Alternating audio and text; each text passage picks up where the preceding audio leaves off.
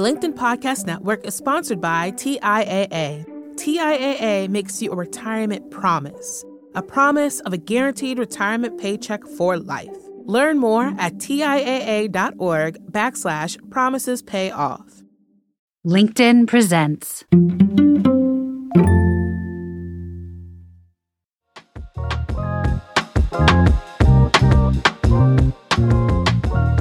Have you ever felt the weight of exhaustion and overwhelm kind of crushing your spirit day after day, especially in the domain of work? Those moments where even the simplest tasks, they feel like you're climbing Mount Everest. When you find yourself trapped in this relentless cycle of work and responsibilities, wondering if there is an escape from such a soul-sucking experience. Well, today we're diving into a topic that affects so many of us, and I'm raising my hand right here, me included. The all-consuming phenomenon that silently drains our vitality and passion. It's the experience of feeling utterly depleted, physically and emotionally, as we push ourselves off into the brink, and often in the name of something we're not even really all that connected to. There is a word for this overwhelming state, a word that captures the essence of the exhaustion and disillusionment, and that is burnout. But here's the thing. Burnout is more than just a buzzword. It's an experience that can leave us feeling lost, disconnected, and devoid of purpose. But the good news is that we are not powerless in the face of burnout. There are strategies, both conventional and unconventional, that can really help us reclaim our spark, restore our energy, and find balance once again. And by the way, we're also going to talk about what I even mean by balance. Today, we're diving into the world of burnout, and we're going to uncover strategies, dig deeper, challenge the status quo, and explore some pretty fresh new perspectives that promise a way out of this abyss. So buckle up, open your mind, because we are about to embark on a transformative quest to conquer burnout and reclaim that vibrant, joyful life that you deserve. So excited to share this with you. I'm Jonathan Fields, and this is Sparked.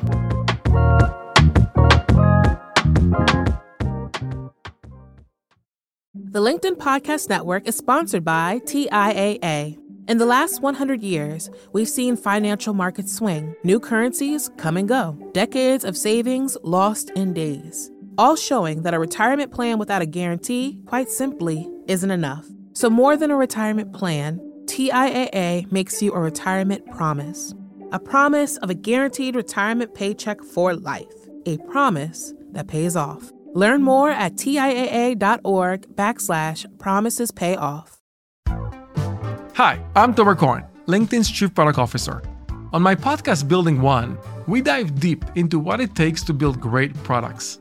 Recently, we had Zach Perret, the CEO of Plaid, and he shared about his struggles building a financial app for consumers and how he was able to turn it all around with a critical pivot.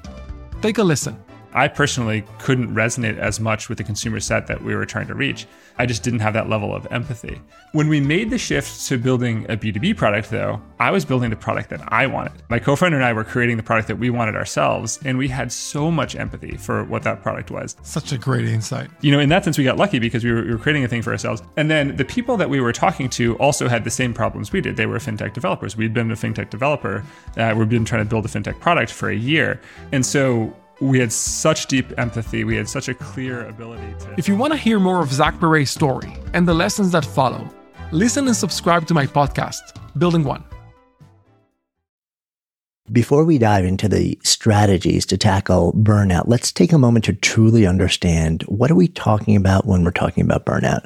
I mean, we hear the term burnout thrown around so casually in conversations these days. It's all over the media, the news, in the context of work, and the rapidly evolving, often groundless, high-stress state of work. And it's become synonymous with stress or fatigue. But it's important to realize that burnout is actually so much more than just being tired or stressed out.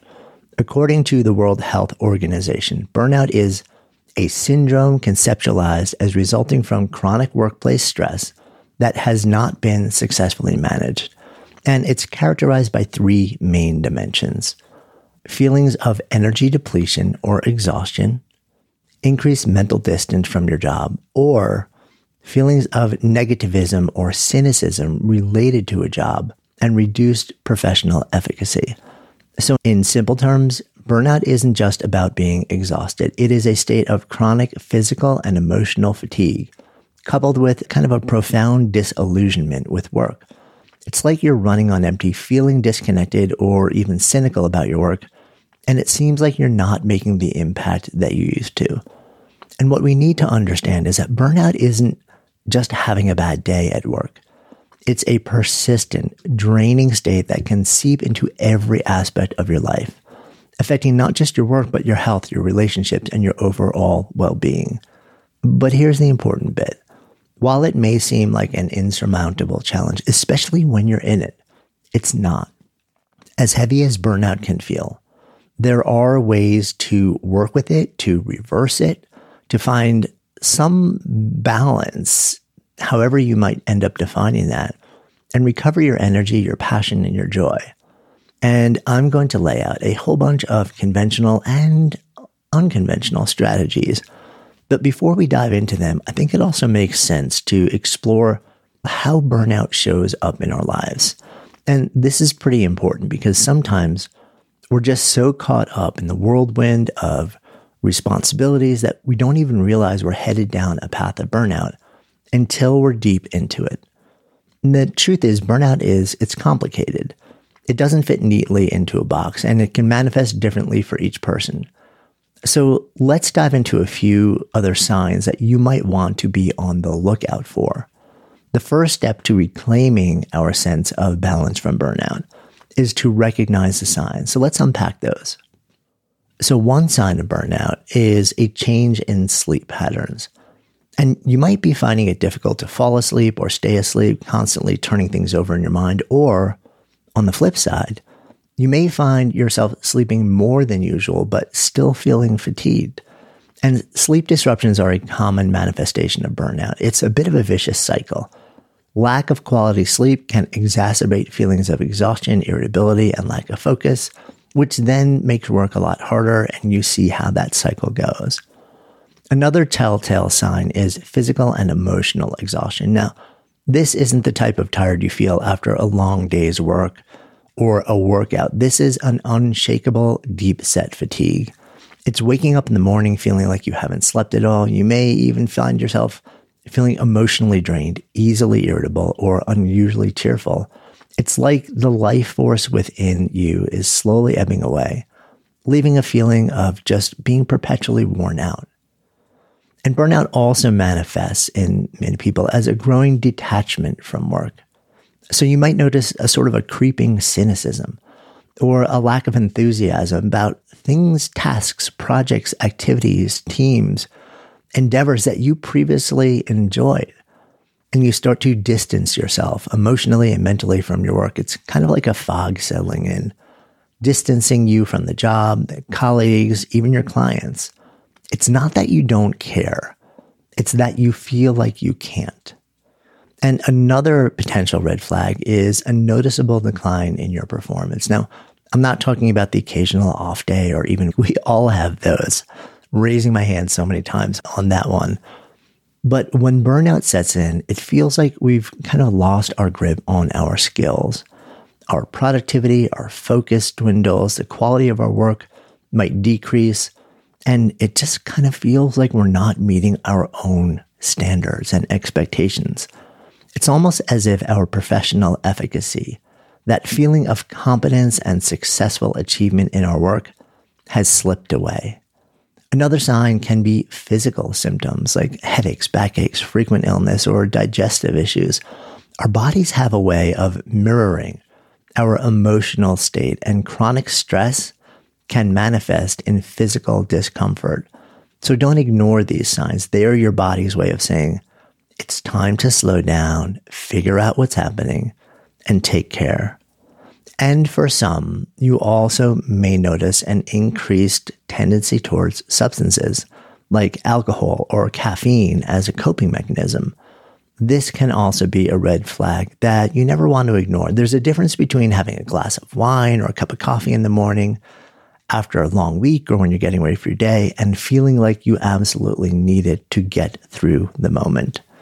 And finally, feelings of self-doubt or a sense of failure can also be signs of burnout. You might start questioning your abilities and contributions, wondering if what you're doing is enough or if it's worthwhile at all. Burnout, it turns out, it can manifest as almost like the ultimate self-gaslighter. It's important to remember that this self-doubt is a symptom of burnout, not a reflection of your true capabilities or worth. So if you've been nodding along, thinking, check, check, you might be experiencing burnout. And if you are experiencing any of these signs, don't panic.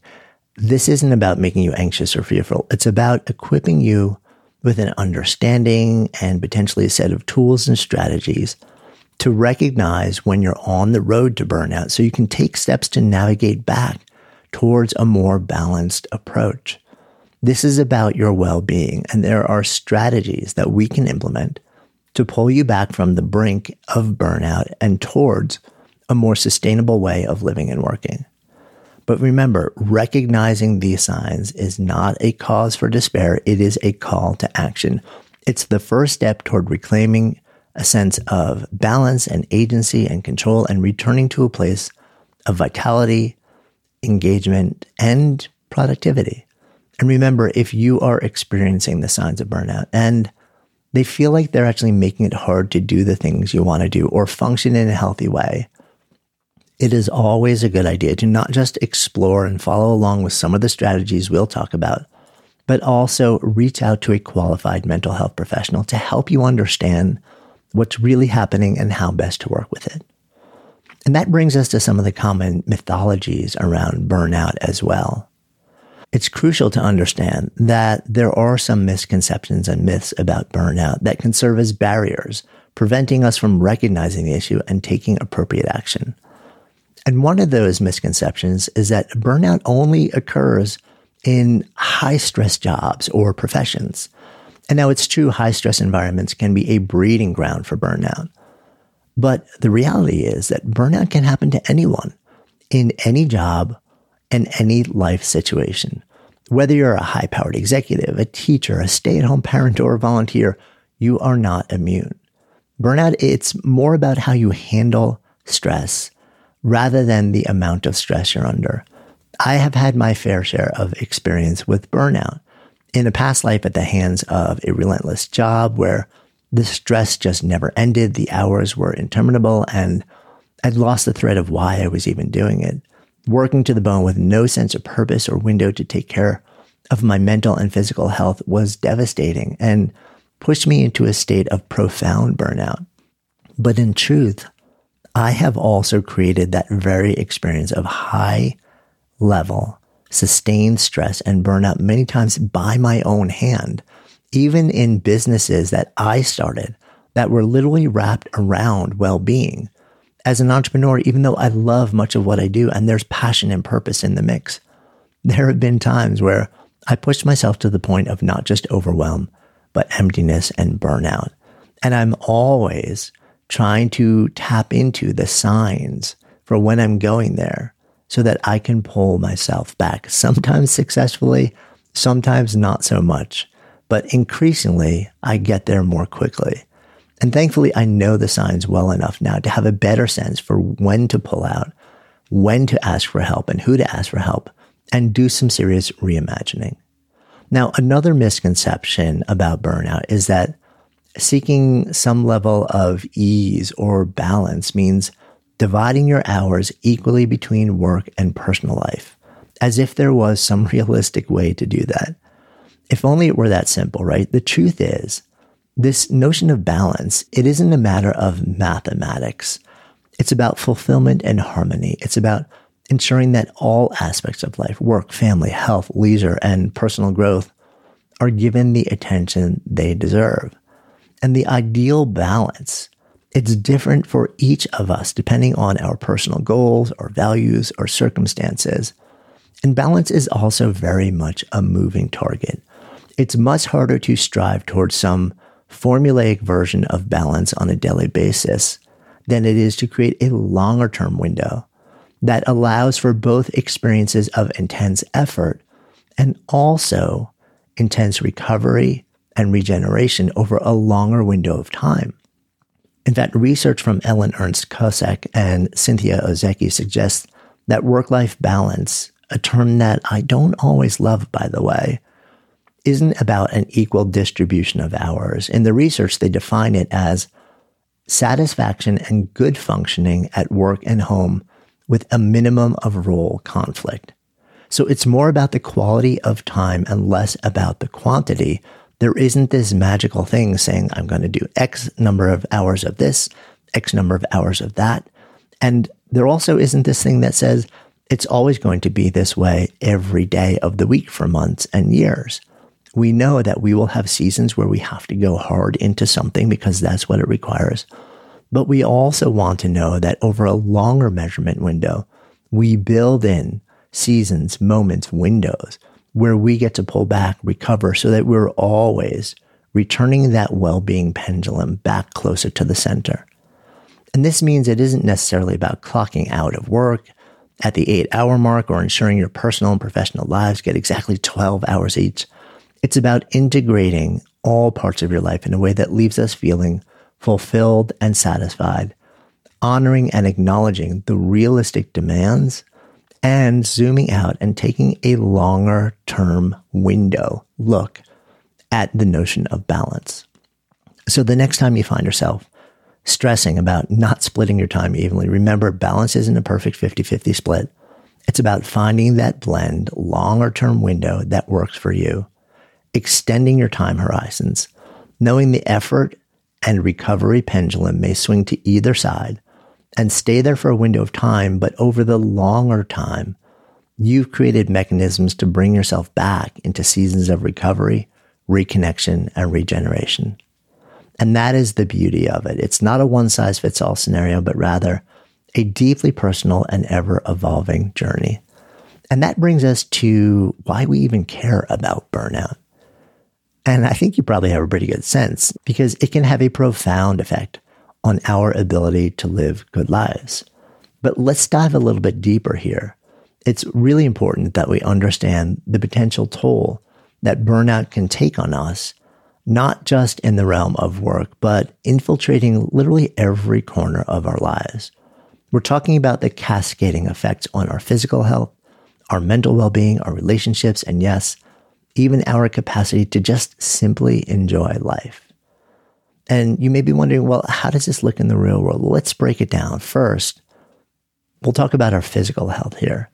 So if you've ever felt that constant fatigue, lack of energy, or maybe even those nagging headaches that just won't go away, that's your body screaming, hey, I'm not okay. Now, of course, there can be multiple contributors to this experience, but often we don't think about burnout as being one of them. And burnout, we know, can cause very real physical symptoms, and that's something we can't ignore. One study published in the Journal of Occupational Health found that individuals experiencing burnout were significantly more likely to develop physical illnesses, ranging from heart disease to type 2 diabetes. And when we move on to our mental well-being, the picture doesn't get a whole lot rosier. Burnout is a very real concern for our mental health. We're talking about heightened feelings of potentially anxiety, depression, even a sense of dread when you think about work. It's like trying to climb a mountain with a backpack full of rocks. It just weighs you down. In fact, the Journal of Applied Psychology confirms that burnout is strongly correlated with a variety of mental health issues, including anxiety and depressive disorders. And then there is the impact on our relationships. And now here's the thing. We're not just talking about your relationships at work. We're talking about all of your relationships. Our connections with others, they're so integral to our happiness and overall well-being. We know that the research is crystal clear. The depth and quality of our relationships is likely the single most important factor in determining a life well lived. But burnout, it doesn't just stay neatly contained within our work lives. It spills over, often with profound effects, into our personal relationships as well. So If you've ever felt burned out, you know this, you have lived this. You'll know exactly what I mean. You come home after a long day and you're feeling really burned out, but maybe you don't have language for it, but you have the feelings. And all you want to do is just crash. Conversations with your loved one, your partner, your kid, your closest friends, your parents, whoever it may be, they feel like extra work. You might feel disconnected and irritable or just too tired to be present, making it really tough to connect with others and tough for them to connect with you. In fact, they may not even really want to be around you. And the folks on the other side, they just really feel it. In one study published in the Journal of Applied Psychology, researchers found that burnout not only diminishes your own life satisfaction, it also really negatively affects your partners. It's a sobering thought, isn't it? The ripple effects of burnout can stretch far beyond your own experience, touching the lives of those we care about. And if you think about it, if you happen to be a parent or a caretaker or a guardian, or in any role where others are looking to you as a model of how to step into work and life, you are also modeling burnout as an acceptable approach. So it's also about the messages that we are non-verbally telegraphing to those around us and into our relationships without even intending it.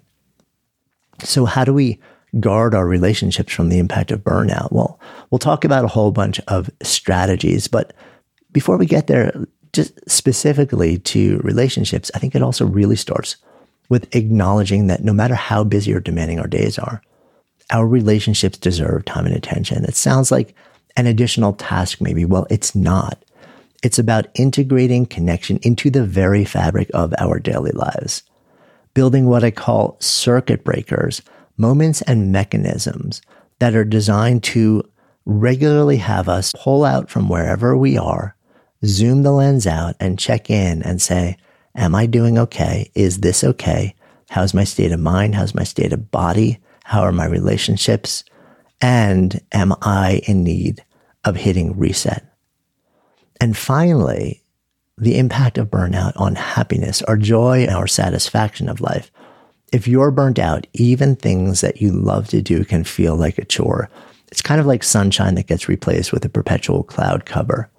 Studies like the one published in the Journal of Happiness study show a significant inverse relationship between burnout and life satisfaction.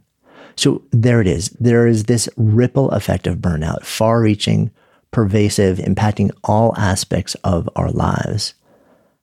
Living in burnout affects our ability to live good lives. But remember, it's not all doom and gloom. We are here to tackle this together, to explore some strategies backed by science to help us reclaim that sense of agency and control and more balanced joy, because that's what this journey is about, creating a life filled with purpose and health and happiness and more. And before we get there, I think we also need to just talk briefly about how the society that we live in, the social circles that we're part of, and the work cultures that we inhabit can also impact how we perceive burnout. Now, isn't it kind of fascinating and a bit daunting too, how societal pressures and expectations and work cultures can add fuel to the flame of burnout? That hustle culture that glorifies constant work, the societal norm that equates busyness with importance, the culture within a work environment that says work all the time, show up all the time. If you clock out early, then you're giving up and you're wasting your potential or your possibility of, quote, moving up the ladder. Or even that well-intended friend applauding you for burning the midnight oil. It all builds up. Our phones are buzzing with notifications at all hours, blurring the boundaries between work and rest. And they just deepen into that hustle culture that glorifies long hours and overwork, painting burnout as a badge of honor.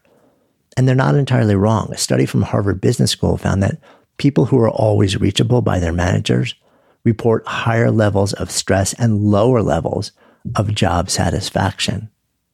So it's like we're caught in this relentless cycle of proving our worth through productivity, but also leaving us drained both physically and emotionally.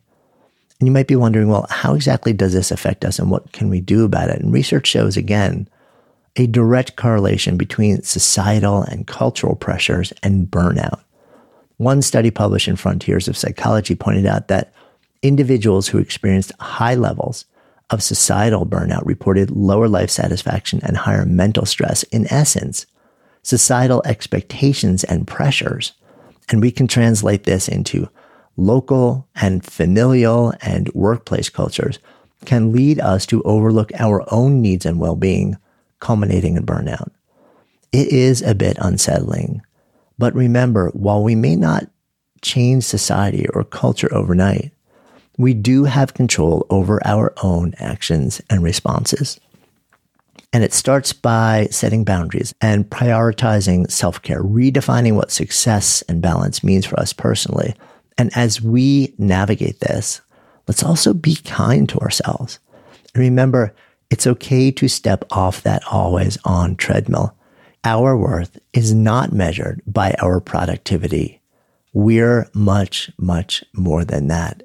And the quality of our lives, our ability to live good lives, is not about how many items we have checked off on that punch list. So now, before we drop into a series of specialized burnout strategies, I want to also share a bit of another take on burnout that you've probably never heard about before. And it comes from the research that we've been doing where we have developed the Sparketype assessment. And it's based on a discovery that we all have within us a set of almost primal impulses to exert effort or to work in very particular ways. And these impulses, they also have wrapped around them a set of behaviors and tendencies and preferences that form like personalities or personas or archetypes. So we call these the archetypes for work that sparks you, or shorthanded as Sparketypes. Now, back in 2018, we built an assessment, the Sparketype assessment, to help people understand what is my Sparketype? What is my profile? What is it made up of? What are the different impulses in me? That when I align what I do with these impulses, everything changes. And since releasing that assessment in 2018, more than 800,000 people have completed it, generating over 40 million data points, making it one of the world's largest studies on work-life satisfaction. And in a follow-on survey, we discovered that the more you do the work of your Sparketype, the more likely you are to say that you experience meaning, that you have easy access to that blissed out flow state where everything just feels like it's as it should be, where you lose yourself, you lose time, that you are energized and excited by the work that you do, that you feel like you're fully expressing who you are and what your potential is, and that there's a strong sense of purpose, not just in what you're doing, but in life. And here's the thing, the opposite was also true in our data. The less you do the work of your Sparketypes, the less likely you are to say that you've experienced meaning and flow and energy and excitement or express potential and purpose. In fact, it's more likely that there's a lack of meaning, a lack of purpose, no energy or excitement. Everything is a bit of a grind rather than being in flow, and you feel stifled.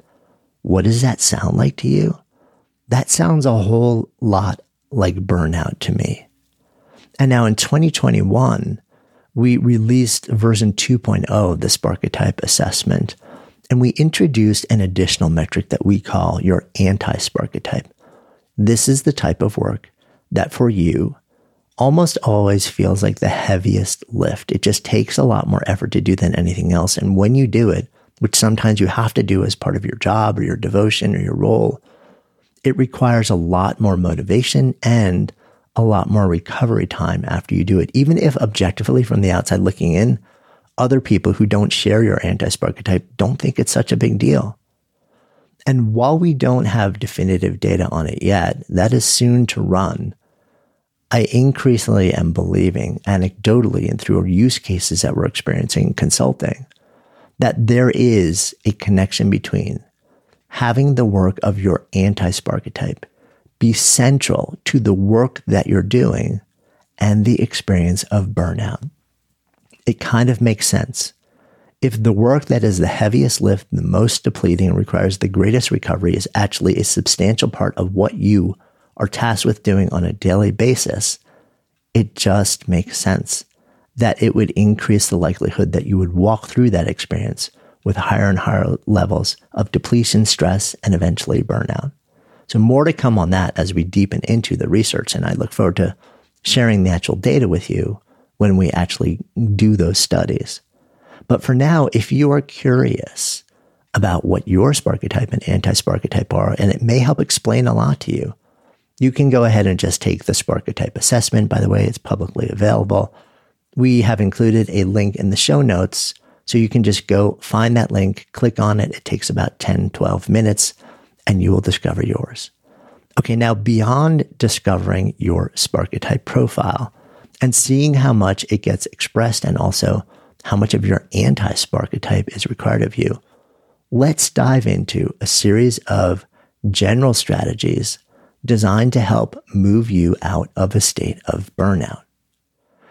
So we're going to start with 5 fairly conventional strategies. These fall somewhat under the umbrella of, well, I kind of knew that, but I also probably completely stopped doing it if I ever even began.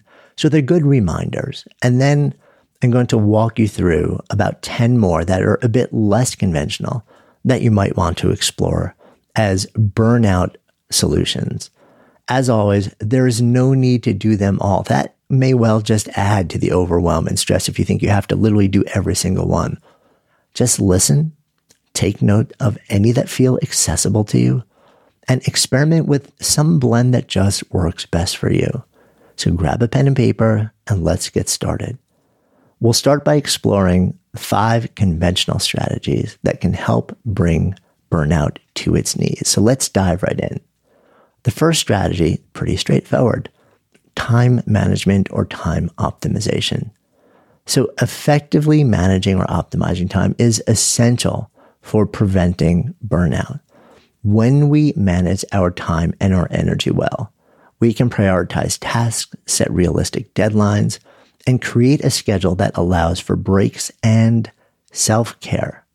So some ideas to help you do that are, 1, really just start by assessing your current workload and responsibilities and prioritize tasks based on both importance and urgency. You may want to put down your device while you're doing this, and we'll get to why that's important shortly. Step 2, set realistic deadlines for each one of these and create a schedule that allocates dedicated time for work, breaks, and self-care activities. Make sure that when you are doing this, you build this around your ability to live the life that you have, your personal constraints, your personal resources, the amount of time that you have, and any obligations or responsibilities or devotions in your personal life that will consume meaningful amounts of time. One of the things that tends to blow up any time management approach is that we don't bake it in to the larger context of living our lives and all the different things that can come up there. And then when they do come up, which eventually they do, it blows up not just our personal schedule, but our professional one as well. And you can use productivity tools if you feel that that's helpful. Dear friend who has been on this podcast and who is a regular collaborator with me, Charlie Gilkey, has a fantastic methodology that he lays out in his book, Start Finishing. And I cannot recommend enough checking out that book and diving into it if you really want to understand how to build a more holistic approach to really not just getting the right things done in work, but creating a way to manage your time and energy that feels organic and productive. So number 2 on the sort of the more conventional things list is prioritizing and committing to a healthier lifestyle. This sounds, well, of course, obviously this will help, but how many of us actually do it? We know about it. We talk about it. We give lip service to it, but do you actually operationalize it in your life as a core priority? Taking care of your physical health plays a crucial role in preventing burnout. Engaging in regular exercise in whatever form is accessible and available to you, eating nutritious meals, prioritizing sleep, practicing relaxation techniques all these things can significantly impact your well-being. So here are a couple of ideas. One, establish an exercise routine that suits your preferences, abilities, and schedule. Aim for at least 30 minutes of moderate intensity exercise most days of the week. But if you can't fit that in, and sometimes that's a lot of us for a serious window of time, anything is better than nothing. Start with 3 minutes, move to 5 minutes, do it at your desk, whatever you can to, in any way that is available to you, mobilize your body. It makes a difference. Instead of just throwing together meals, whatever comes your way, thinking about it as an afterthought, realize that old thing that we got told when we were kids, you are what you eat, it actually is true. Really elevate, prioritize what you put into your mouth and into your body. Nutrition is critically important. And 3, make sleep a priority here. Sleep is the key that turns on and off every other health function. And that includes both physical and mental health. So often, again, we think of it as an afterthought. Making sleep a priority by creating a calming bedtime routine, ensuring comfortable sleep environment, setting a bedtime alarm rather than a wake-up alarm. Because when you go to sleep on a regular time, and then you end up waking up earlier, that ensures longer, deeper sleep.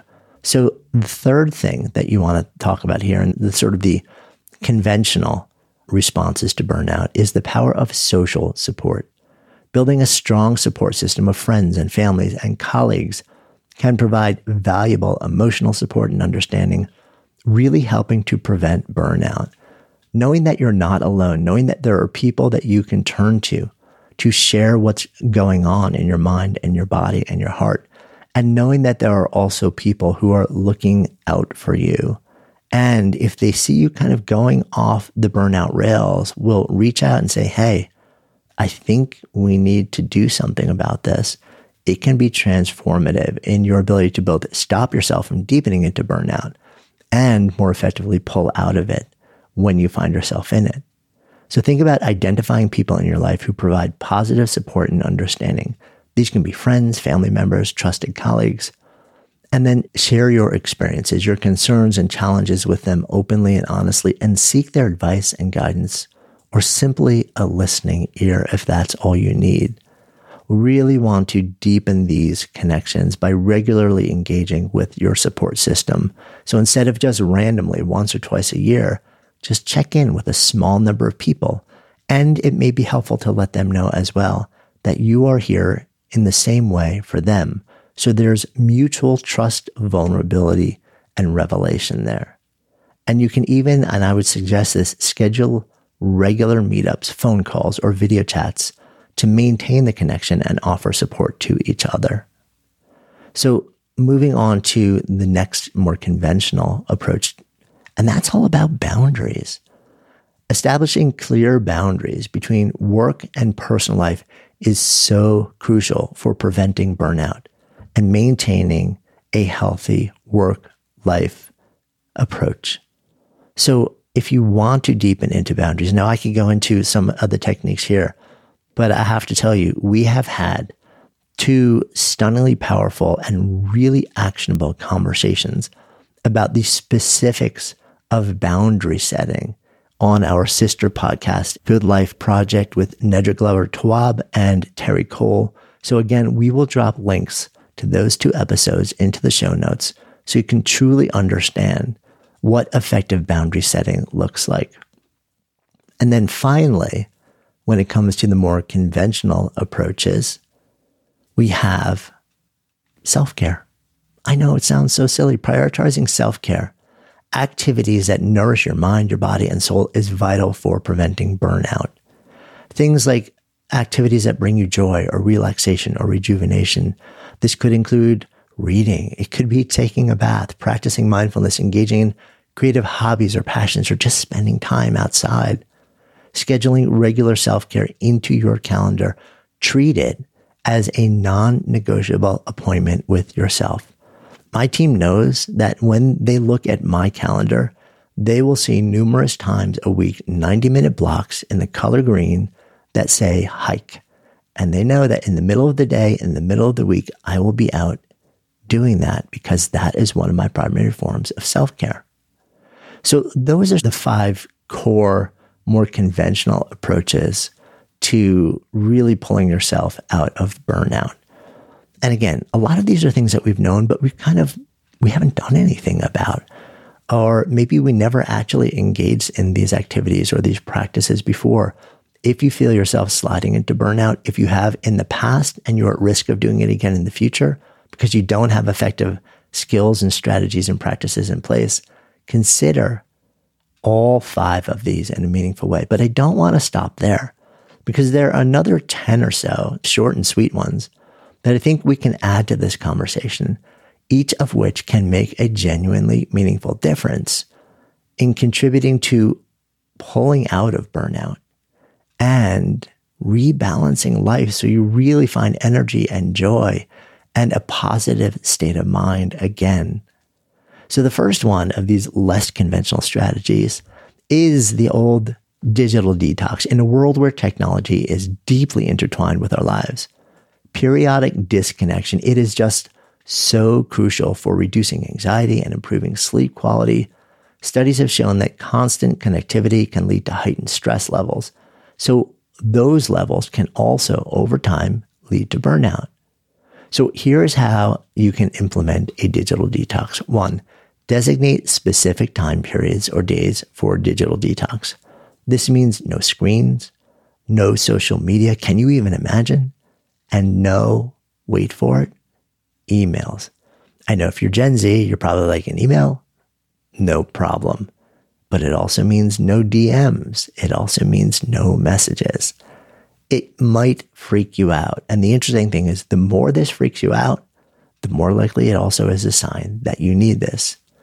Communicate your boundaries with friends when it comes to the digital detox.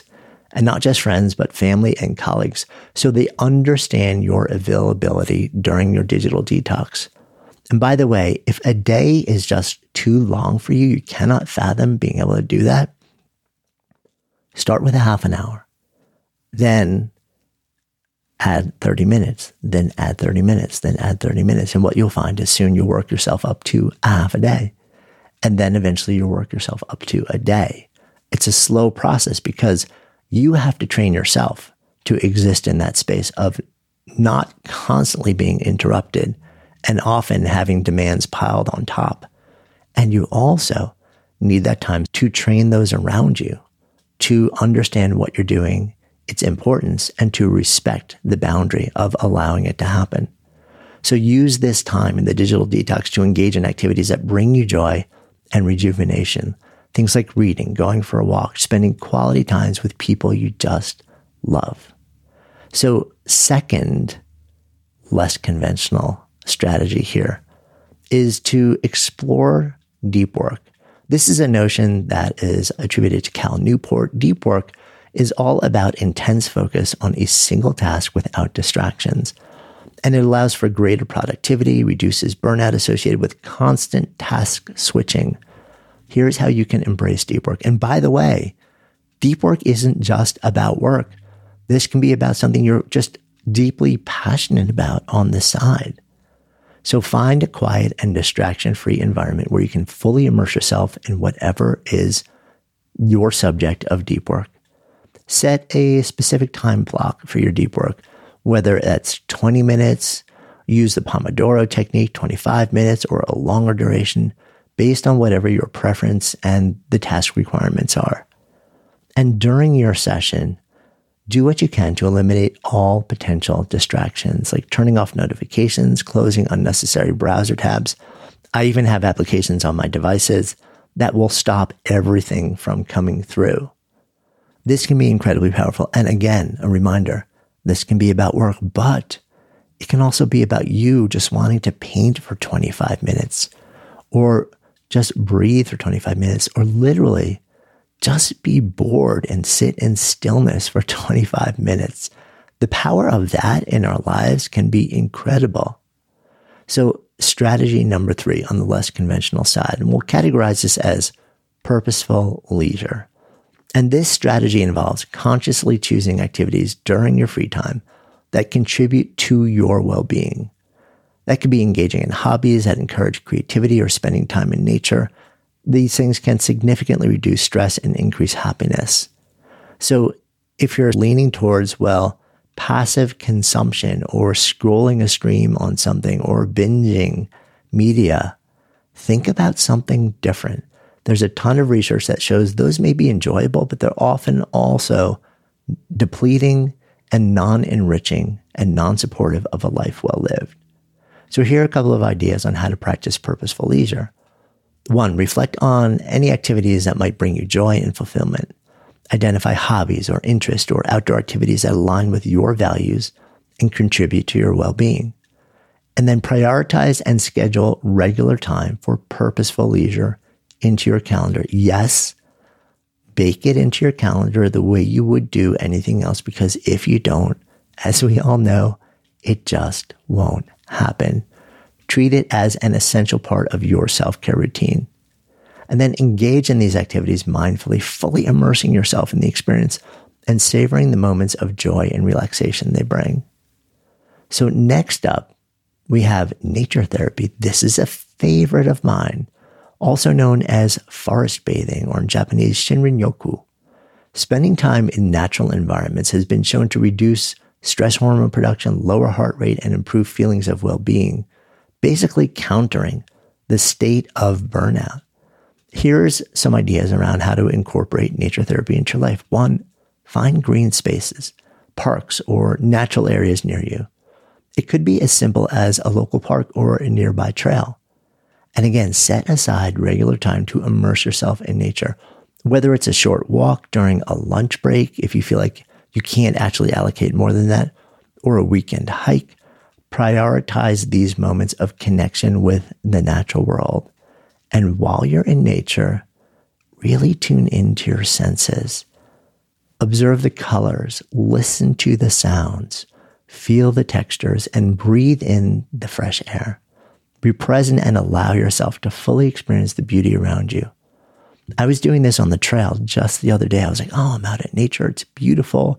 It's so lush. We've had a ton of rain out here in Colorado. Everything is so green. And then I realized also I was kind of mouth breathing. I closed my mouth and I start just taking these deep, savory inhales through my nose.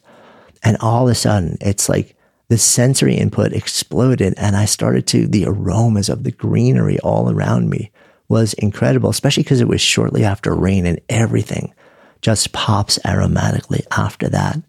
So really tune in a sensory way to the experience of nature when you do this. And that brings us to our next possible intervention. And this is a basket of interventions. So many of them have been scientifically shown to increase happiness and decrease depressive symptoms. And here are a couple of ideas that are fairly straightforward, short and sweet, but can make a real difference. 1, consider starting a gratitude journal each day, writing down 3 things you're grateful for, whether big or small. That practice has been shown to shift your focus to the positive aspects of your life. Another great positive psych-based strategy is savoring. Take a moment to fully immerse yourself in moments of joy, savoring the insights, sounds, and emotions associated with them. So often, good things, great things, exciting things, new things, fun things happen to us. And we just acknowledge that they've happened and move on. And we lose this incredible potential that human beings have to linger in them, to appreciate them, to really savor and relish them. That gives us almost like an afterburn effect that compounds on the positive impact of the initial experience. And as we've talked about, relationships.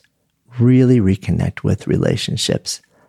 Relationships across every domain of research have pretty much been shown to be one of the most, if not the most important part of living a good life, but also of countering things that might cause you stress or upset, including the effects of burnout. So moving on to our next less than conventional approach. And this is a bit of a simplification of the broader just commentary on boundaries. And it's really simple. learning to say no. Learning to say no is a crucial anti-burnout strategy. Recognizing that time and energy are finite resources, that our priorities are crystal clear, that our values are crystal clear, and that based on understanding our values and priorities, we have a better sense of what we would say yes or no to and why. And by saying no to the less important tasks or engagements, to the less values-aligned tasks and engagements, you can prioritize what truly matters to you. So a couple of things on learning to say no. Really, one, learning to say no is about first reflecting on your values and priorities.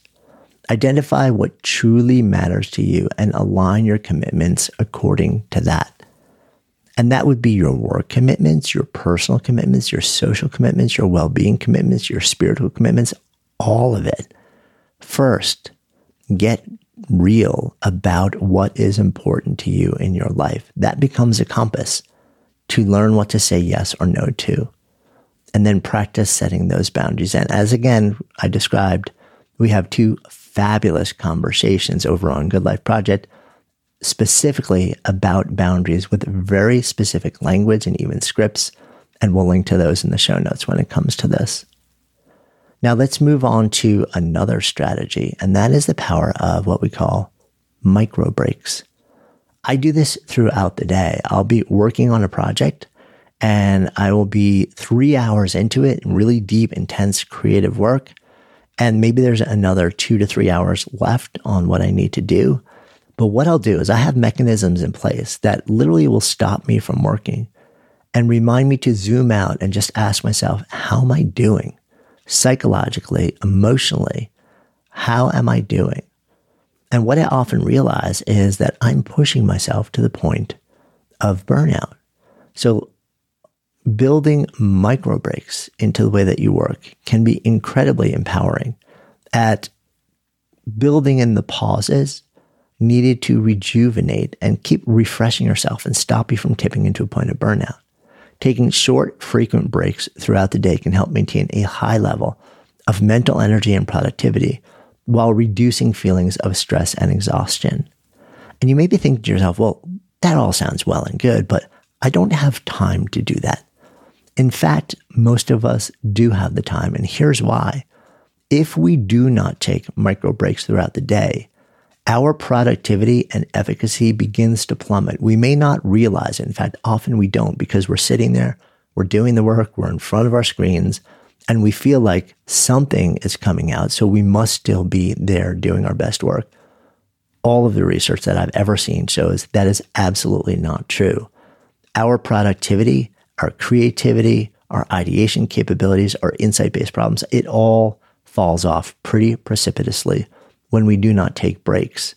So the beautiful thing is taking breaks not only makes us feel better, lets us restore and rejuvenate, keeps us from dropping into that place of high stress, exhaustion, overwhelm, and burnout. It also lets us step back into the work that we're doing with a productivity, creativity, problem-solving reset. So we're functioning at a higher level. So the breaks literally pay for themselves by letting us step back and get a lot more done at a higher level after when we do it and feel better along the way. A little bit counterintuitive, but that is in fact the way that it works in us human beings. And that moves us to our next strategy, and that is cognitive restructuring. Now, this is a technique that derives from CBT, or cognitive behavioral therapy, and it involves identifying and challenging distressing thoughts that contribute to stress and imbalance.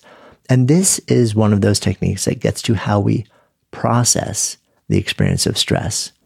And here's some basic steps on how we can practice cognitive restructuring. 1, pay attention to your thoughts and notice any negative or distorted thinking patterns that contribute to stress and burnout. Now, when you notice these, challenge these thoughts by asking yourself if they are based on evidence. Are they true? And if so, what evidence is there to support it? Or if there are alternative perspectives or stories or frames that may be more realistic, more positive, more possibility filled, less stress inducing, and more empowering. And then replace the negative thoughts, the negative assumptions, the chatter, the spin, with more positive and balanced ones, focusing on reframing your mindset and adopting a more constructive perspective. Because again, as I said in the very beginning, we tend to think that burnout is all about our circumstances. It's just overwhelming.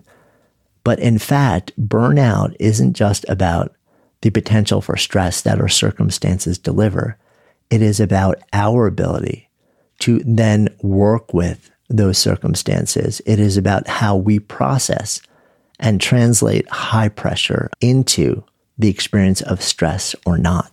And part of that is about the stories that we tell and the assumptions that we make about the circumstance. We have the ability to change those stories and assumptions. So these skills help us do that. And that brings us to, we're heading towards the end of our different strategies here. This is something that I've talked about a number of different times on the podcast. And it's built around that notion of the growth mindset, a concept coined by psychologist Carol Dweck. Having a growth mindset can really help us deal with setbacks and challenges more effectively. Again, this is rewiring the inside, reducing feelings of burnout, even when there are things going on around us that are requiring us to work at high levels and the stakes are high. So again, part of it is about changing what's happening on the outside, but a big part is about changing how we process the circumstance in the moment on the inside. So how can we begin to cultivate a growth mindset? A couple of steps. One, starts with embracing the belief, the understanding that abilities and skills can be developed through effort, practice, and learning. It's not that we just have what we have, and when we hit the edge of it, we're busted. It's that we can actually always continue to develop abilities and skills through work, through practice, through learning. Step two is really embracing challenges, not as something that must succeed, but as an opportunity for growth and learning rather than viewing them as threats or failures. When we elevate learning rather than success as the primary metric by which we judge a particular endeavor, it changes the nature of the endeavor for us. And you might think, but success really does matter. Like, that is why I'm here. Maybe that's what I'm hired to do. And in fact, that may be the metric that you're measured by on a job performance level. But what we know through the research is that if you push directly towards that, all sorts of psychological overlays start to happen that may well make it less likely that you get there. But if instead you know that this is the thing that you're working towards in the background, but you really tell yourself, I'm elevating growth and learning as my primary metrics along the way, you end up doing all the things and staying in the state of mind that then allows you to function at a much higher level and very likely move towards whatever that metric of success is a lot more effectively by simply adopting a growth mindset. And it is much more pleasant and less stressful and burnout inducing along the way. And cultivate a mindset of curiosity and willingness to try new things, take risks, and learn from both the successes and setbacks. Again, it's all about elevating learning here as the primary metric. And the last of our 10 less conventional ones is the power of volunteering and altruistic activities. You're probably thinking to yourself, I'm already so burned out. I've already got so much to do. How am I going to have time for volunteering or altruistic activities? But as we talked about in the beginning, burnout is not entirely about the circumstances or the inability to actually have a second to breathe or do anything more. In fact, often it's about the way that we step into it. And if we reimagine it, if we look at all the strategies that we explore, we will find that we will actually have more than enough energy and time to then say yes to volunteering and altruistic activities. Now, why does this matter? Why is it potentially effective in the context of burnout? Because research indicates that helping others can trigger what's known as a helper's high or a giver's glow, releasing chemicals in our body that boost our mood and provide a sense of purpose and fulfillment that can often counter the very negative experience of burnout. So some ways that you can engage in volunteering and altruistic activities. First, identify causes, organizations, anything that aligns with your values and interests. Research local volunteer opportunities or find ways to contribute your skills or talents. And then dedicate regular time to engage in volunteering or acts of kindness.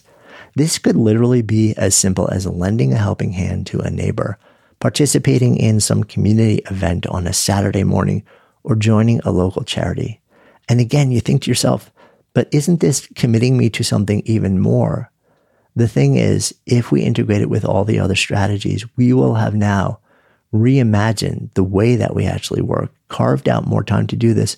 And the counterintuitive thing here is that certain activities will actually increase the energy that you have, increase your state of mind and your state of body, and give you the capacity to then do these things and also feel psychologically and physically a lot better. So approach the activities with an open heart and a genuine desire to make a positive impact, really just embracing the joy and fulfillment that comes from giving back and knowing that experience is going to give back to you too, and very likely have a countering effect to any feelings of overwhelm, stress, and burnout. And a bonus 11th here, I'll circle back to our conversation around the Sparketypes and the Sparketype assessment. Take just about 10 minutes or so, click on the link in the show notes to discover what your Sparketype profile is, learning what are the impulses that really energize you and animate you, and what are the ones that deplete you and empty you out. And then once you do that, again, it's free. There's a link in the show notes. Then take a look at your work and make a little bit of a contrast and see how much does your work let you express the work of your Sparketypes, and also how much does it require you to do the work of your anti-Sparketype.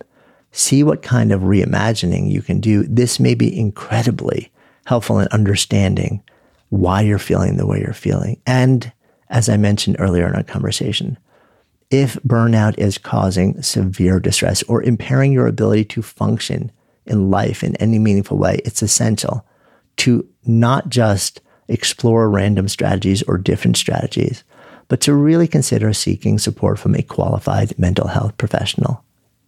So this wraps up, I guess it's 5 conventional strategies, 10 less conventional strategies, plus 1 bonus. So we've got 16 possible things that you can explore to counter burnout. If you're thinking to yourself, well, you've just added to my potential for burnout by telling me there are 16 things that I need to do to actually get rid of burnout. As I mentioned earlier, this is just a broad list. It's an inventory of possible strategies to consider. You may want to revisit them, take some notes, and just say, well, what feels interesting to me? What feels doable to me? What actually feels fun to me? What might add joy to the experience of life? Sometimes we realize that we can't easily change the fundamental way and structure of work. Maybe we don't have the agency or the power or the control to do that in the moment that we're in, but we can often tweak it in nuanced ways that really make it better. And we can adopt some of these strategies, which will help transform how we internally process whatever those circumstances are that are causing burnout, so that it is not only much more tolerable and survivable, but it can actually become something that is manageable and enjoyable and eventually even nourishing and energizing. That is the part that all of us do have control over. Take your time, be gentle with yourself, go one step at a time, and know that this feeling of burnout is not something that you need to live with. There are plenty of things that you can explore that will make a really big difference. So I hope you found that useful. Remember, finding a life that feels more gentle, more easeful, more energizing, more joyful is an ongoing journey. And it is important to just experiment with these strategies to discover what works best for you. Thanks so much for joining us. I am so glad to be able to share time with you, and I'll see you here next time.